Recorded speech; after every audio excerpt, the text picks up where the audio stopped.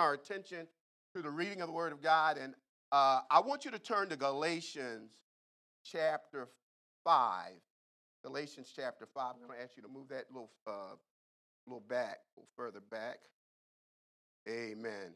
Beginning in verse 13 of Galatians chapter 5, we read, if you have it, say amen. For you, brethren, have been called to liberty. Only do not use liberty as an opportunity for your flesh to sin, but through love serve one another. For all the law is fulfilled in one word, even in this, you shall love your neighbor as yourself. But here's the verse. But if you bite and devour one another, beware lest you be consumed, be destroyed by one another. Let's pray. Father God, in the mighty name of Jesus, we thank you that you're here. We ask that you would do a mighty work by your Spirit, oh God. Would you awaken us in areas that we become docile? Would you cause us, oh God, to be sensitive in areas where we become callous? Oh God, I pray that you would awaken your church and cause us to realize that we have a work to do. And as we are filled by the Spirit of God, because it is by your strength, not by our might or power, but by your Spirit, saith the Lord, that we will begin to make an impact in a world that desperately needs Jesus. Somebody say amen. Amen, amen, amen. Praise the Lord, praise the Lord, praise the Lord. Amen, amen. On last week, our sermon was entitled, I'm Just Having a Moment. And I'm going to continue that until the Lord tells me to do something different. We didn't actually finish. There's more to that sermon, but I'm not going to continue that. If you are interested in the outline, I'd be happy to make it available for you. There are at least 3 other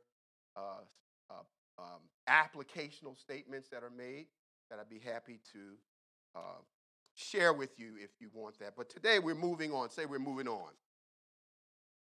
Now, someone has said if you are looking for a perfect church, don't join it. If you do, it will cease to be perfect. For good reason. You aren't perfect, nor is there a perfect church. Despite the imperfections in the church, Jesus said, when he asked his disciples, who do men say that I am? Christ said, I am going to build my church, my ecclesia, upon the type of faith that Peter exercised when he said, thou art the Christ, the Son of the living God. I'm going to build the church on that kind of faith, and the gates of hell shall not overcome it, shall not prevail against my church. Imperfect, but Christ said, I am going to build my church. It has been said of the church that Jesus promised that he would build, for it was yet future in Matthew 16, says that we are the only army that kills its wounded. I want to suggest to you today, as we continue with the thought of I'm only having a moment, that sometimes the moment that we are having emotionally, the damage that has caused us to be stuck on start, is the result of what I call, and what has been called, church hurt. Church hurt. Church hurt occurs when pain, physical or emotional, results from the actions or decisions associated with someone in the church. You are hurt emotionally or physically by the actions or choices that people make in the church that you are a part of. When you experience church hurt, it can cause you to have a moment that last you to your grave. Until you breathe your last, I know people who are still traumatized by what they experienced at the hands of people they went to church with. Now, what makes church hurt so devastating is it's an inside job. It's an inside job. It's the jokers that you're in the foxhole with, the ones that are supposed to be shooting outside the foxhole. But you got to be looking with eyes behind your head to make sure, like someone said, I know I put a knife in your back, but please give it back to me when you leave so I can use it again. King David talked about what we call church hurt in Psalm 55, verses 12 through 14. He said, if an enemy were insulting me, I could endure it. If a foe was rising against me, I could hide it. But it is you, a man like myself, my companion, my close friend, with whom I once enjoyed sweet fellowship at the house of God. And we walked about among the worshipers. He said, if it had been enemies, if it had been somebody that I knew that was a hater, I could have handled that. But we read from the same Bible. We prayed at the altar, crying together. And here I find when I'm running for my life, it's those very people that I confided in are a part of those who desire to destroy me. What Paul says in Galatians chapter 5, verses 13 through 15, I'm just going to read the last verse, verse 15 says, if you bite and devour each other, if you turn on each other in the church, watch out that you don't end up putting the devil out of work because you're destroying yourselves. In many churches, the devil has taken an extended sabbatical. He don't have to do nothing because the church has turned on itself. And so, if we are going to build to last, we learned last week that David's salvation, when he looked at the prosperity of the wicked, it just was beyond. He said, I can't understand this. He said, I almost slipped. I almost stumbled. I was about to leave the faith. My theology did not match my reality. He said, but when I returned to church, when I went back to the temple and worship, I saw what I was looking at differently. So the first part of building to last as we move is that we need to return to in-person church worship if we can. That's what David did. As you're looking around and seeing all of the craziness that's going on in this world, right is wrong and wrong is right, and it makes no sense. Where is God? When is the Calvary coming?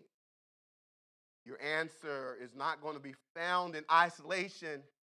The Lord would have you to do what David did. He said, when I went into the house of God, then my eyes were able to see. My eyes were able to see. And so today, I want to talk about dealing with deep wounds that have been inflicted upon some. And most of us, I believe that our church is a place where folk come because they've been hurt. They've been hurt. And so we found ourselves in this place. I'll add myself in that list. We've been traumatized by the church. I actually said I might change this. If I didn't have this church, I don't know where I would go. But there are some that I know now that, I could go to some churches where there's an actual, what I would call a demonstration of the love of Christ that is clearly on display. And I want to look at four things, and we'll go as far as the Holy Spirit allows.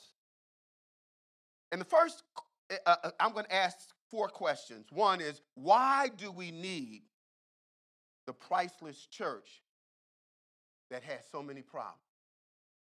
Why do we need the priceless church with so many imperfections? And when you get an opportunity, we're not going to go through all of these parables in Matthew chapter 13. When you get an opportunity, there are 8 separate parables. A parable is a heavenly story with an earthly meaning. After chapter 12 in the book of Matthew, Jesus makes a paradigm shift in terms of how he ministers publicly to the masses. It is in Matthew 12 where the religious leaders attribute the work of Jesus to Satan. They say he is the prince of demons. Christ is Beelzebub. And then Christ says a house that is divided against itself cannot stand, and that any sin that is committed except for the sin of attributing the work of the Holy Spirit to Satan is forgivable. So Christ makes this shift coming into chapter 13.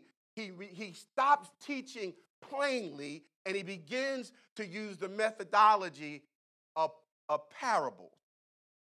And he shares 8 of them in chapter 13. And I want to consider briefly, we're not going to unpack all that's involved with the 4 that I want to talk about, but they are relevant to the topic that we're covering today. It's an inside job, and it's causing me to have a moment. It's causing me to have a moment. In verses 24 through 30, when you get an opportunity in Matthew chapter 13, Jesus talks about the tare and the wheat and the tare. And tare is another word for weeds. Weeds. And he talks about the kingdom of God is like a field that has wheat and tare. The weeds are useless. The wheat represents genuinely born again in relationship with Christ through faith believers. The problem is that in this field where there's wheat and tare, you cannot distinguish the 2 because they look so similar. And so you got wheat and tare in every church. You have people who profess to be saved with their mouths, but they don't practice. There's no fruit. Jesus said, you shall know them by their fruit. And so he talks about the priceless of the church is that there's wheat. The problem is that alongside the wheat, there's weeds. And so if you get distracted by the weed, you might feel some kind of way. But Jesus says there is coming a day when the good will not suffer with the bad. When the Lord, here's the difficulty. You and I do not have the supernatural discerning ability to determine who the wheat and the tare is all the time. So we can't say, oh, that looks like wheat to me. Yeah, I see how she dressed, but she ain't nothing but weed. That's a weed, right? No. We can't do that. But one day, Jesus said, I am going to separate the wheat from the weeds. But until that happens, the weeds need to continue to be a part of what the kingdom of God's assignment is for them. The church is priceless, but there's some weeds in the church. Somebody say amen. Amen. And then he gives the parable in verse 44 of the hidden treasure that is in the field. He said there's a certain merchant who was searching for hidden treasure, and he found it on a field. Now, the interesting thing is there's nothing significant about the field. And sometimes if you live in Philly like I do, and you go to Fairmount Park, you see more trash than grass. You may find somebody's whole house unloaded in a part of Fairmount Park. There's so many things that distract from the beauty of the park. So he says, this merchant, when searching for hidden treasure in the field represents us. There's nothing significant about us. We are sinners saved by grace. We are wretched and undone. We were dead in our trespasses and sin. Amen. There's none righteous. We were part of this field. And even once we get saved, we're still sinners saved by grace. But in the field, the merchant, who is Jesus, he finds a hidden treasure. There's treasure in the church. There's treasure in the church because the church was purchased by the merchant, who is Jesus, and he took everything that he had, the best that he had. What did he give? He gave his life to buy back those who were in the market of sin. He purchased the church with the best he had. He gave his body. And so the field has all kinds of distractions, but it's a hidden treasure. That's why when I come to church, I'm not trying to sit in the back. I want to sit in the front. And sometimes I don't, because if people know that you're a preacher, the first thing they're going to do, I ain't trying to come nowhere. I came to church to receive the word. I ain't trying to pray. I ain't trying to be seen. Just let me sit down and receive. Sometimes you will see a whole lot of things that can in the field, but on the field, the merchant Jesus has purchased hidden treasure called the church. And then he talks about, gives a third parable about the pearl of great price. Church is described as this beautiful pearl, and Scripture says that the kingdom is like a man who was searching for pearls, plural. But he chose one pearl. There are many members, but there's only one body, the church, the pearl, and the pearl is of great price. But there are a lot of other pearls. There are a lot of other things that can distract and distort. But I hear the writer to the Hebrews saying, looking unto Jesus, who is the author and the finisher of our faith. And so the pearl is priceless. But there are problems where the pearl was found. But here's the one that gets me, the fourth parable.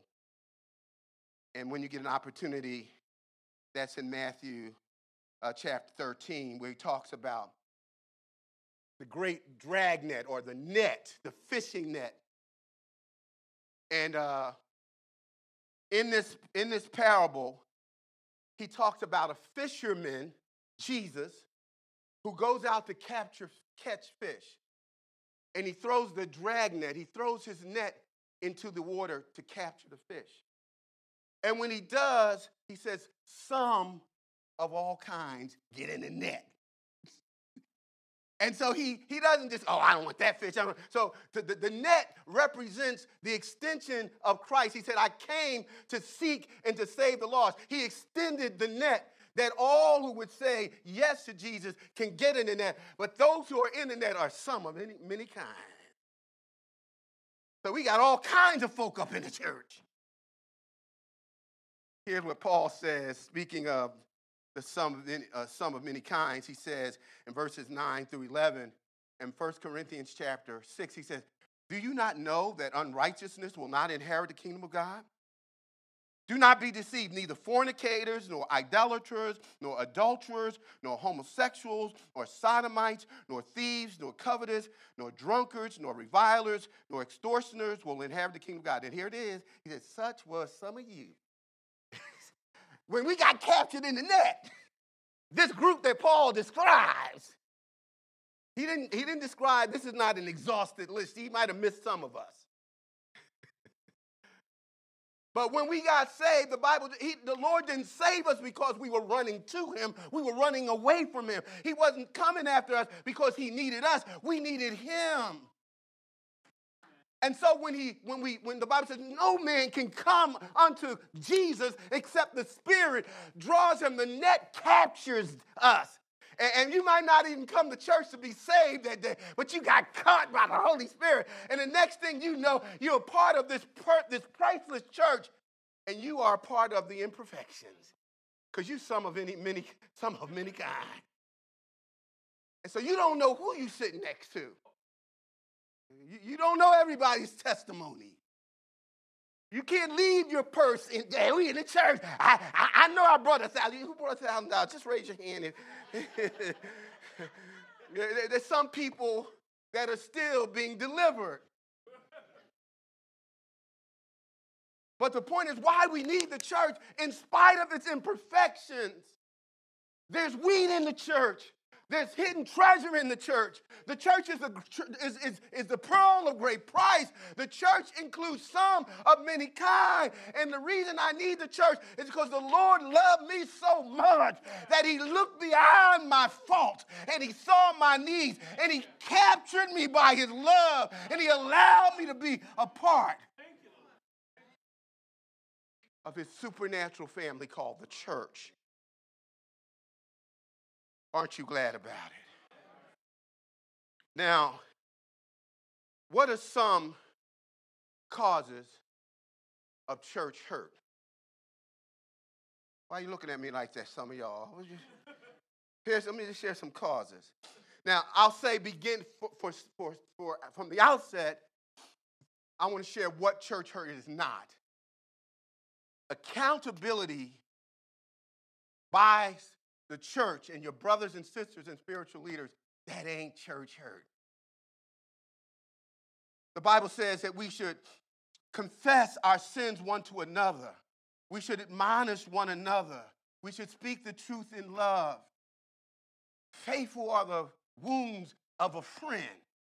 So if somebody holds you accountable, if I got toilet tissue hanging from the back of my pants, you ain't embarrassing me by, I don't want to offend them. I don't want to get in this business. Wait a minute, get in my business.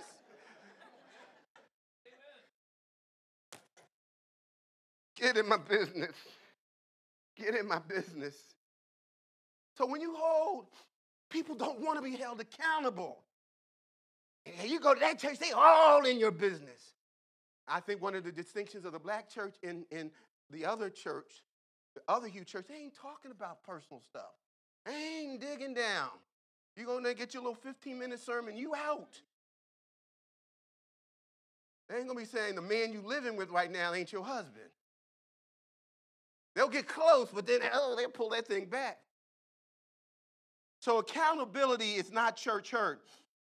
Having disagreements with somebody that you don't see eye to eye, that ain't church hurt.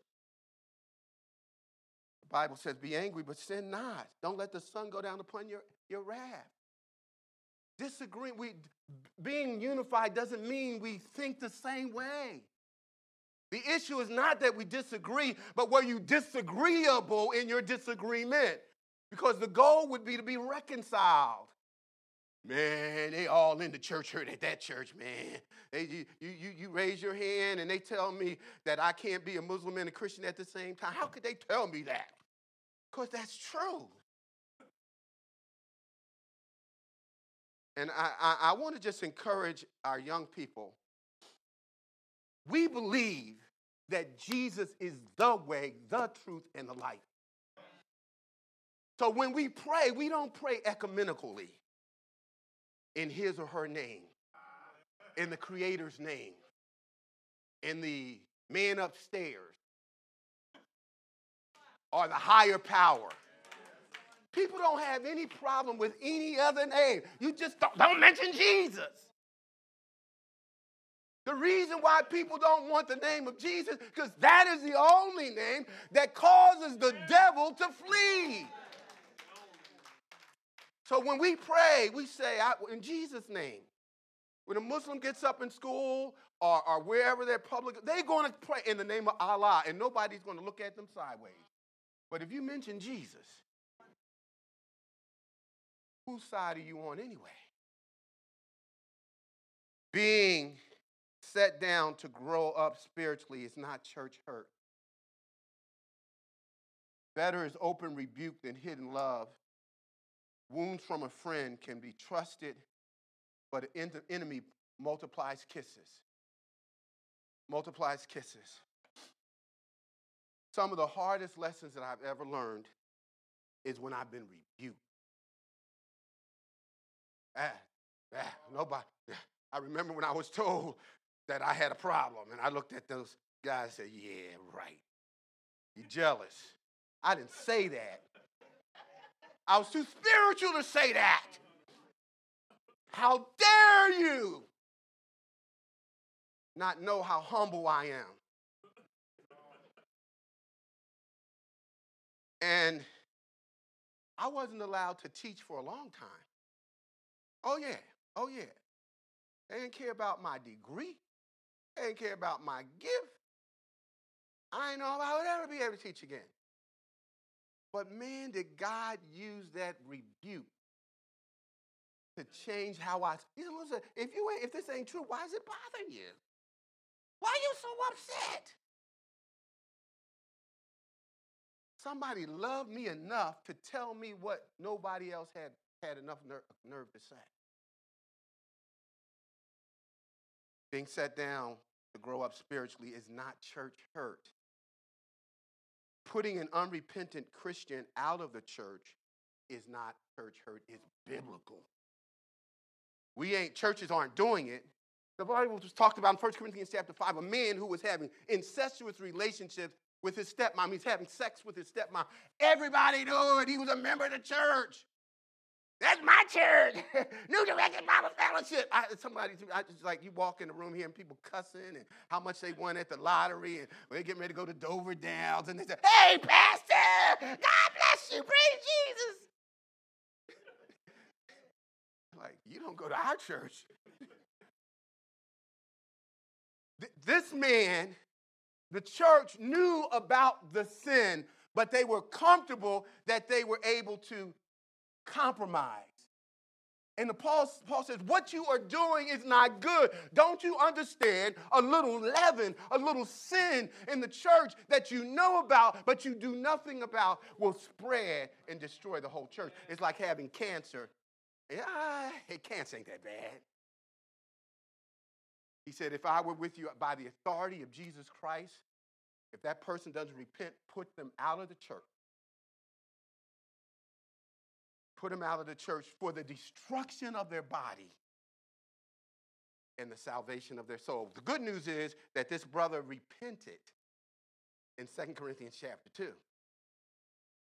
And so when the church, through its leadership, takes a stand, we work with you, we talk with you, we've shown you the scriptures, we prayed with you, we pushed our plates away for you, and you still have decided, I see what the Bible says, and I know what you told us, and I just don't see it like that. I don't see nothing wrong with it. Well, you say you're a Christian, so there are times when you have to ask people to leave. And I got many stories about that, how the leadership turned when you challenge people and say you can't come back until you repent. That's not church hurt. That's church love. Oh, yeah. Oh, yeah. Now, what are some legitimate causes of church hurt? I'm glad you asked. First, one of the main reasons people get severely wounded by the church is when the church shows favoritism. The Apostle James says, suppose a man comes in your meeting wearing gold rings and clothes, and a poor man is filthy, wearing old clothes comes in. If you show special attention to the man wearing the fine clothes and say, here's a good seat for you, but you say to the poor man, you stand there and sit on the floor by my feet, have you not shown partiality, favoritism, discrimination among yourselves, which is sin? It's a sin to mistreat people because of favoritism. And here's what favoritism is. It is the idea of looking to see who a person is before deciding how you're going to treat them. What did they drive up in church with? Where do they live at? How much do they make? I wonder what they got in their bank account. Where have they been? It's also the idea of judging by appearance and on the basis of giving special favor and respect. It pertains to judging purely on a superficial level without considering a person's true ability or character. It's judging people on their external appearance. You can sit up front. The rest of y'all jokers, I don't know where you're going to sit. We had a young brother, 8 years old. We moved to a new church call, and he immediately was attracted to my children. Kanita led him to Christ. Little guy, about 5'3", led him to Christ, and he just became a part of our family. Everywhere we went, we took him. He stayed. He and his sister. They basically, and this guy, you couldn't miss him because he had a mohawk. I mean, it was like, and we came to understand the reason he had a mohawk is both of his young parents had rare forms of cancer, and they were dying, and he couldn't afford a haircut. So he'd come to our house every single day. I'd go out and throw the baseball with him. And, man, he was just one of us, And he would go to church. We had church 3 times. He would go on Wednesday night. He'd come Sunday morning. He'd come to Sunday school. This 8-year-old kid come to our Sunday evening service. And he was just so faithful. I mean, you turn around, I bump right into him. That's how close he had become. One Sunday, he was sitting in front of the church like Eric. But he didn't have his Bible open. One Sunday night, 7 o'clock service. And he was like maybe nodding off, not fully paying attention. And one of the leaders in the church walked from the back of the church to the front of the church, literally grabbed this young man by his shoulders and drug him. You could see his heel. From the front of the church to the back of the church, slammed him into the chair, sit up and put the Bible in his hand. And then service was supposed to go on. That young man never came back to our church again. His sister never came to our house again. I rebuked the leaders, and they fought me. What do you mean? We read our Bible in this church. We comb our hair in this church. We do. I would rather have somebody sitting under the Word, trying to grow in Christ, and seeing the love of Jesus on display than to care about if you're sitting up and you're reading this version or that version. And so this young man never came back to church. Later in life, this 5'3" guy grows up to be 6'8". Professional basketball player. He left the church never to return again, but he never left Jesus. And he still remains in contact with Kanita to this very day. But the reason he was taught, that same man who grabbed that boy, thank God it wasn't one of my children. Because the pastor would have been fighting that day. And guess what? I love children. I fought. I didn't care. I don't care what you guys think you're going to do. If you ever do that again. And I had no idea that he wasn't going to come back. This same guy had children of his own. If someone had done that to his son or daughter, he would have never allowed it. Why? Favoritism. This kid is not one of us. He's not on our level. He's not good enough. That's church hurt. Let me give you another example of church hurt. Cliques in the church. Somebody say amen. Now, a clique is a narrow, exclusive circle of a group of people, especially held together by common interests, use of purpose. So every clique, there are going to always be people in the church that you feel more comfortable with, that you hang out with, that you know, that you've had experiences with. Ain't nothing wrong with that. It becomes wrong when you exclude people who are not like you. When you do it intentionally or even unintentionally. Oh, is he coming? Or is he preaching? I ain't going. I mean, he ain't one of us. He's not part of our group. So Paul says, let there not be any schisms, any splits, any divisions in the church. But be one in Christ, have the same purpose. So cliques in the church when people are excluded. Favoritism, you mistreat. Cliques when you exclude because people are not like you. The church is like a football team. We don't all play the same position. But the unity is we have the same goal. We want to win every game. Is that what the football team does? We have the same desire as Christians. We want to, Paul says, he says, I press towards the mark of the higher calling, which is in Christ Jesus. But I don't like your red, and you may not like my green, but that's cool. We're on the same team.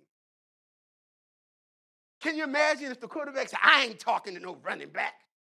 I only talk to the quarterbacks on the team. If you ain't no quarterback, you just might as well get out the huddle. Guess what? You ain't going to be able to run a play.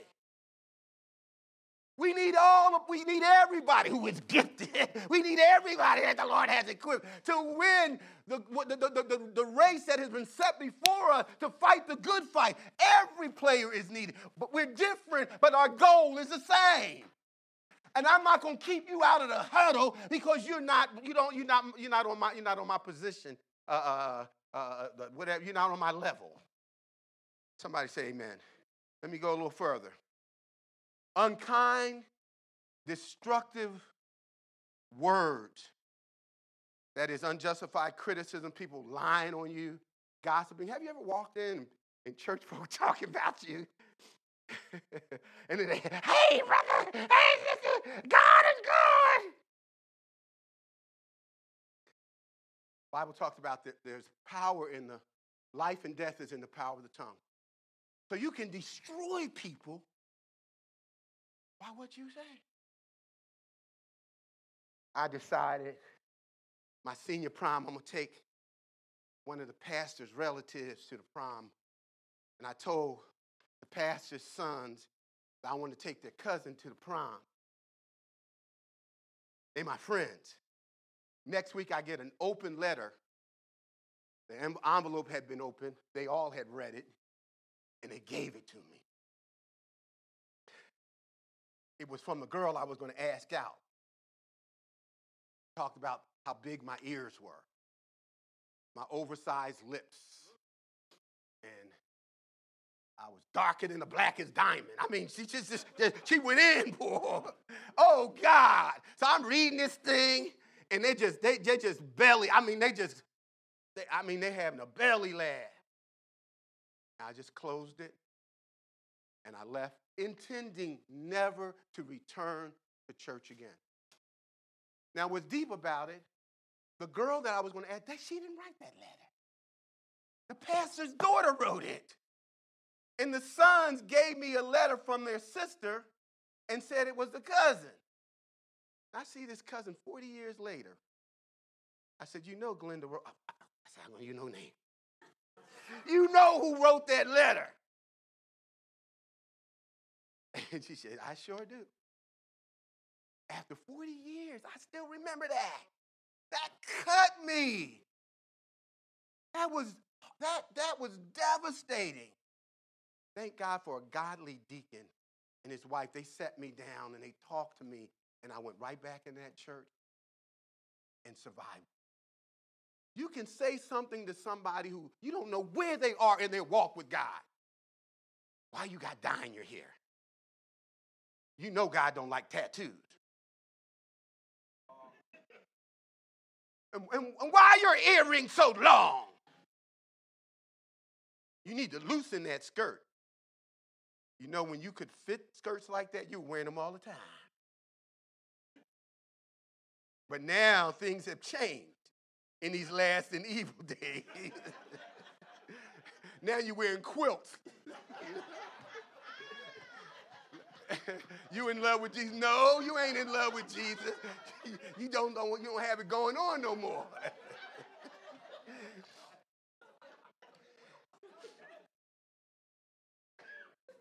We're not going to get through this. Unresolved conflict,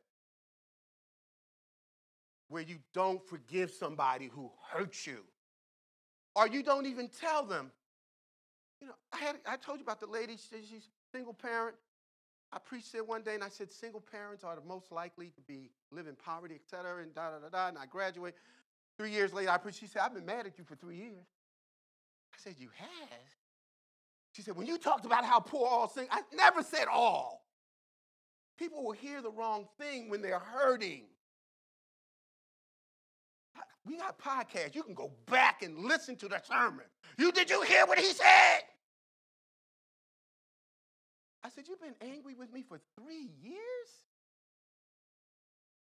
Have you been taking communion? How's your relationship with God been? I'm sorry to tell you, I didn't miss a night. I didn't say that, but you all mad and unforgiving. And the person, you say, I'm going to drink this poison and watch them die. What? I ain't going to die because you drinking poison. When you don't forgive, it's like taking poison and expecting the other person who hurt you to die. They ain't dying, you dying. Legalism, man-made rules. Jesus said, well did Isaiah prophesy of you. This people, these leaders, draw near to me with their lips, but their hearts are from me, far from me. These people worship me in vain, teaching as a doctrine the commandments of men. I had a young lady actually say to the daughter of a woman, she said, you know your mother ain't going to heaven. Lady's in the casket. I said, well, why isn't she going to heaven? God ain't accepting nobody with lipstick on. Where's that in the Bible? Man-made rules. You got to go to church 7 days a week. You can only worship God on the Sabbath. You got to come to my church. And if you ain't come to my church, you can't be. No. Come of many kinds. Legalism will destroy you. False doctrine will destroy you. I've seen people dying and folk trying to get him out of bed. Devil, you can't have him. In the name of Jesus, I rebuke the spirit of death. In the name of you shall live and not die. The person's already dead. Put this poor man down. He done lost 89 pounds. You picking him up out of his bed. Diaper hand. What are you doing? Heaven is real, but you acting like if he died, the devil did it? Last I know, the Bible says that he who once was dead is now alive, and he has the keys to death and the grave. Jesus ain't never gave the devil no keys to death.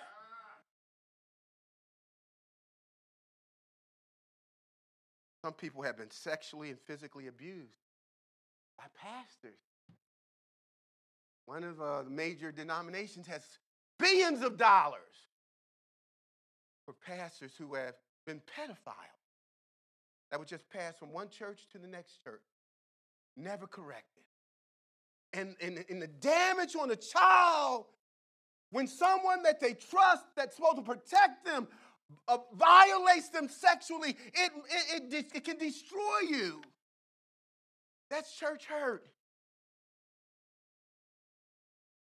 Public humiliation, and I got scripture for all this, but I remember there was a time if a girl got pregnant, she would be told to come before the church and stand and confess her sin. Last I know, the only person who had immaculate conception is Mary. It's Mary. That girl didn't do that sin by herself. And yet the church would bring the girl, the woman, up in front of everybody, and she had to raise her hand and confess. Everybody that I ever saw have to do that, they never came back. Church hurt. Church hurt. Somebody calling you out, embarrassing you, putting you on blast just to be doing it to see how you will squirm. Make you not want to come back. Somebody say amen. Being blackballed by the pastor, you're on the blacklist. Nobody can speak to you. You'll never preach again. You'll never be a part of leadership again. You got the mark of Cain. Your friends all of a sudden ain't your friends no more. Wait a minute, what happened here? Church splits. Oh my goodness. Over power. Over the pastor falling, over doctrinal change, like in the Methodist and Presbyterian church, they now are agreeing to same-sex marriages. And so thousands have left. And when you leave, you're leaving friends, you're leaving families, You're questioning God. How could they switch from what they say they believe the Bible, and now all of a sudden the Bible is irrelevant? That's church hurt. That's church hurt. Church splits are damning. You see people you used to go to church with all the time. You see them in the supermarket. You go to Wave, they walk right by you. What did I do? You go. I reached out to shake somebody's hand. I used to go to church with. They wouldn't even shake my hand. Had somebody told the pastor. He said, "Yeah, I'm gonna break fellowship with him because he talked so terrible about." I never said a word. But guess what? The pastor sucked. He took it hook, line, and sinker. I told him not to break fellowship. What kind of control are you? Don't you understand that this dude was just brown nosing? Let me quickly, let me share a couple things. How do you know when you haven't healed from church hurt? Anybody want to know that before we go? I only heard a couple, y'all, but what do you want me to do? Okay, the Lord said. Let me share these with you. You experience the same pain when you think or talk about what happened to you. You just sit and talk to people. And they tell me about your old church. When people join our church, we need to ask them, where'd you come from? And usually they're going to tell you how they're going to behave. Because we bring the smoke from the room where we were exposed to smoke. That's why you want to make it right with where you're leaving to get a fresh start. So they start talking about what happened at their former church. And he's like, oh, see smoke coming out there. I said, you okay? You all right? Do you need something to drink? You want to sit down? Oh, no, I'm fine. Ain't nothing wrong with me. What do you mean, am I all right? Does it look like I'm not all right? If there was something wrong with me, I sure would tell you. And I said, well, when did this happen? Well, 15 years ago, when I was 15 years ago. You haven't healed. You haven't healed. Here's another evidence that you're not healed. You never admitted that you were hurt. Oh, no, I'm cool. No, they did me dirty and they did me wrong. Did this and that and mistreat my kids. Put them in. No, I'm cool. Never bother me. I'm one. You never admitted that thing hurt. I'm gonna tell you, when I read that letter in front of those guys laughing at me. As an impressionable teenager, how you think? I looked in the mirror and I'm like, is what she's saying true? I ain't never had no trouble getting a girl until I joined the church. And the reason I started having trouble is I started actually believing the Bible and stopped talking trash. When I stopped talking trash, the girls didn't want nothing to do with me. Start talking under their clothes. Oh, they love me. Have you been hurt? I don't care how long ago it was. If you never admitted that hurt you, you served that church faithfully. You wouldn't be, you did things that nobody even knew, but you did it out of love. And here, they would treat me like this. Admit that you've been hurt. You've left the church without God's permission. There are a lot of people, I don't know how many people, I don't go to church, I'm not affiliated, but I still have a strong walk with God. No, you don't. That's not biblical. And so when you leave, you have no spiritual covering. God's hedge of protection is recoil. Sometimes you need to leave a church, but you don't go until God gives you permission. Because when you go, you're taking the same problem with you. And guess what the problem is? It's you. You got to get healed. Oh, ain't nothing about like being with a healthy person. And that doesn't mean that they're perfect. They can be transparent. They can tell you what God, the God of all come. I will tell you what happened to me. Like Joseph said, I am the one you sold into slavery. I just don't look like what I've been through. And he didn't go through, let me tell you all the things. No. He said, I'm the guy, but I understand that what you meant for evil, God meant it for good. Let me run on. You visit churches, but you won't join to avoid commitment that requires getting close to people. You ain't going to get hurt again. So you can come, you date the church. Come here, let me get this in. Yeah, you guys having a function today? Okay, I'll be here. Okay, yeah. But you're not joining. Because you get too close to people, they'll stab you in the back again. You still hurting. You refuse to use your spiritual gifts to serve in the ministry God called you to serve in. Somebody hurt you in that ministry. That God, that's the thing. Paul says, fulfill your ministry. That's God's assignment for you. You don't get to quit. You don't go, well, they talk bad about me at work. I think I'm going to resign. No, you ain't. Because you get paid for working. If you don't get paid, you can't take care of you. So how you just going to walk away from something God called you to do? That's why I say don't sign up for it unless you know God said you should do it. Because you can get mad at me and then you're going to quit. I will let you down. Amen. I ain't trying. You haven't forgiven the people that hurt you. Have you actually said, the person that did that to you, said that to you, mistreated you, have you said, Lord, I forgive them? Oh, I did tell the Lord that, but I don't want to ever see him no more.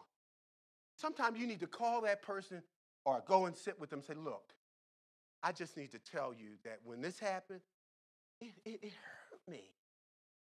I was having a moment for 5 years. I've not been able to move on. This is post-traumatic spiritual syndrome. I want you to understand something. I forgive you. And I need you to accept my forgiveness.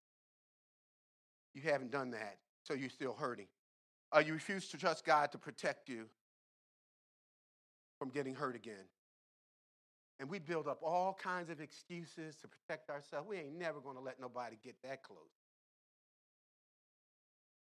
You have not fully surrendered your pain to God. I'm almost done. You became a church critic. There are blogs that talk about why I left the church, how much better my life is now that I left the church. I got a pay raise. I travel. I get to sleep on Sunday. There are people, and join me, you'll see that your life is better. Why would somebody do that? That was a part. They got divorced, and the church blamed them. And so they're mad at the church, and so now the devil is using them to pull people away from the church. And the issue is not the church. You're still hurting. You legitimately were wounded. That's fine. But Jesus said, this is my church. You have a hard time receiving certain teachings from the Bible. My best friend, I'm going to close with this. My best friend, anytime the pastor preached about marriage, if he ever announced that series, he wasn't coming. If the series lasted 6 weeks, he wasn't in church for 6 weeks. He had gone to a church prior to leaving, angry, that basically said, if there's a problem in your marriage, it's the man. It's the man's fault. So he comes to the church, and guess what the pastor says? Husbands, love your church as Christ loved the church, and if you ain't willing to die for her. So once he heard that, he said, you know what? When he's done with this series, I'm not going to come. You know why he did that? He was still hurting. He never healed. There's certain teachings in the Bible, as soon as you start hearing, your mind just goes somewhere else. You start preparing a sermon in your mind. You start rehearsing what you're cooking for dinner and who you're going to be with later. You just can't hear it. There's parts of the Word of God that you just cannot hear right. The devil has shut you down. He has you in bondage, and you don't even know. The danger is when you don't know that you're hurting and you're bleeding all over the place, your blood will spill on others. I might as well end this way. Stand up with me, y'all. Now, how do you heal from church hurt? Somebody say, how do you heal? Admit that you're hurting. Say, admit that you're hurting. Accept that conflict is normal and necessary for spiritual growth. Scripture actually says that in 1 Corinthians chapter 11, verses 18 and 19. I'm not going to read that. Conflict is normal and necessary. Iron sharpens iron. In order for iron to, it's going to be friction. There are going to be people you come to sit down in your seat, and your seat is taken. I paid for that brick. How they cover my brick? We getting ready to go to this new church. I don't see my name nowhere.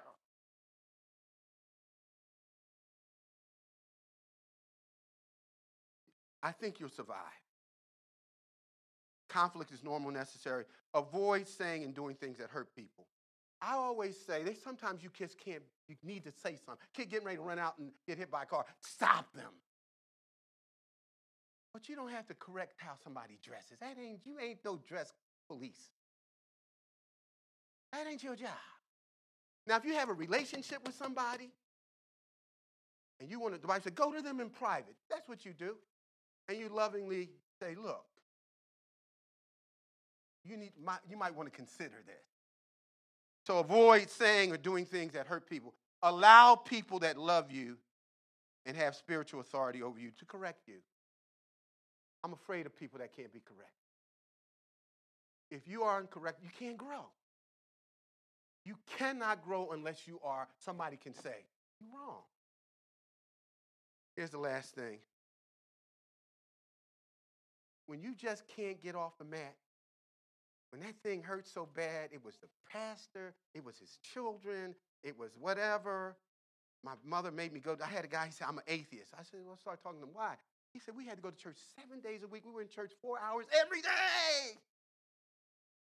He didn't disbelieve in God. He disbelieved in church. But he just couldn't hear or see God because of how we. So here's it. When you are stuck, ask for professional help. If you can't break free. Ain't nothing wrong with getting therapy. Go get some therapy. Because if you're hurting people, do what? Say that again. Hurting people. A lot of what we do, we see the drugs. Oh, he's just a cracker. No, that man or woman is hurting. And we the drug of our choice may not be crack or cocaine. It could be pornography. It could be, you just fill in the blank. We're just trying to feel better. Doesn't make it right. John chapter 5, there's a man, 38 years, the Bible says. He was an invalid. He was sick. He was lying at the pool of Bethesda. And one day, the Bible says, Jesus went to the pool of Bethesda and he saw the man and he knew that he had been sick for a long time. And then Jesus approached the man. He said, do you want to be healed from what's hurting you, what's ailing you? And the man said, well, when I try, the angel troubles the water, and by the time I try to get closer, the water stops being troubled. Or if I try, all these excuses for why he couldn't be healed.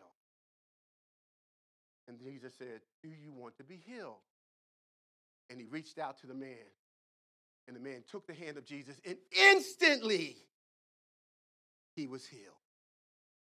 I don't know what you've been through, who did what they did to you. I don't know what the waters that are troubled in your past that are keeping you from getting off of your back, from getting out of that place of pain. But I see Jesus standing right now at the door of your heart, and he said, let me in. I will heal you. I was wounded for your transgressions. I was bruised for your iniquities. By my stripes you have healing. Would you turn to me? Do you want to be healed? You don't have to keep having that moment of church hurt. Look to Jesus. And when we do, well, I have Jesus. That's no. To have Jesus is to have his church. You're not going to be without Jesus without having his church. Somebody say amen. Amen. Amen. Amen. Praise the Lord. Somebody say amen. Amen. Amen. Amen. Amen.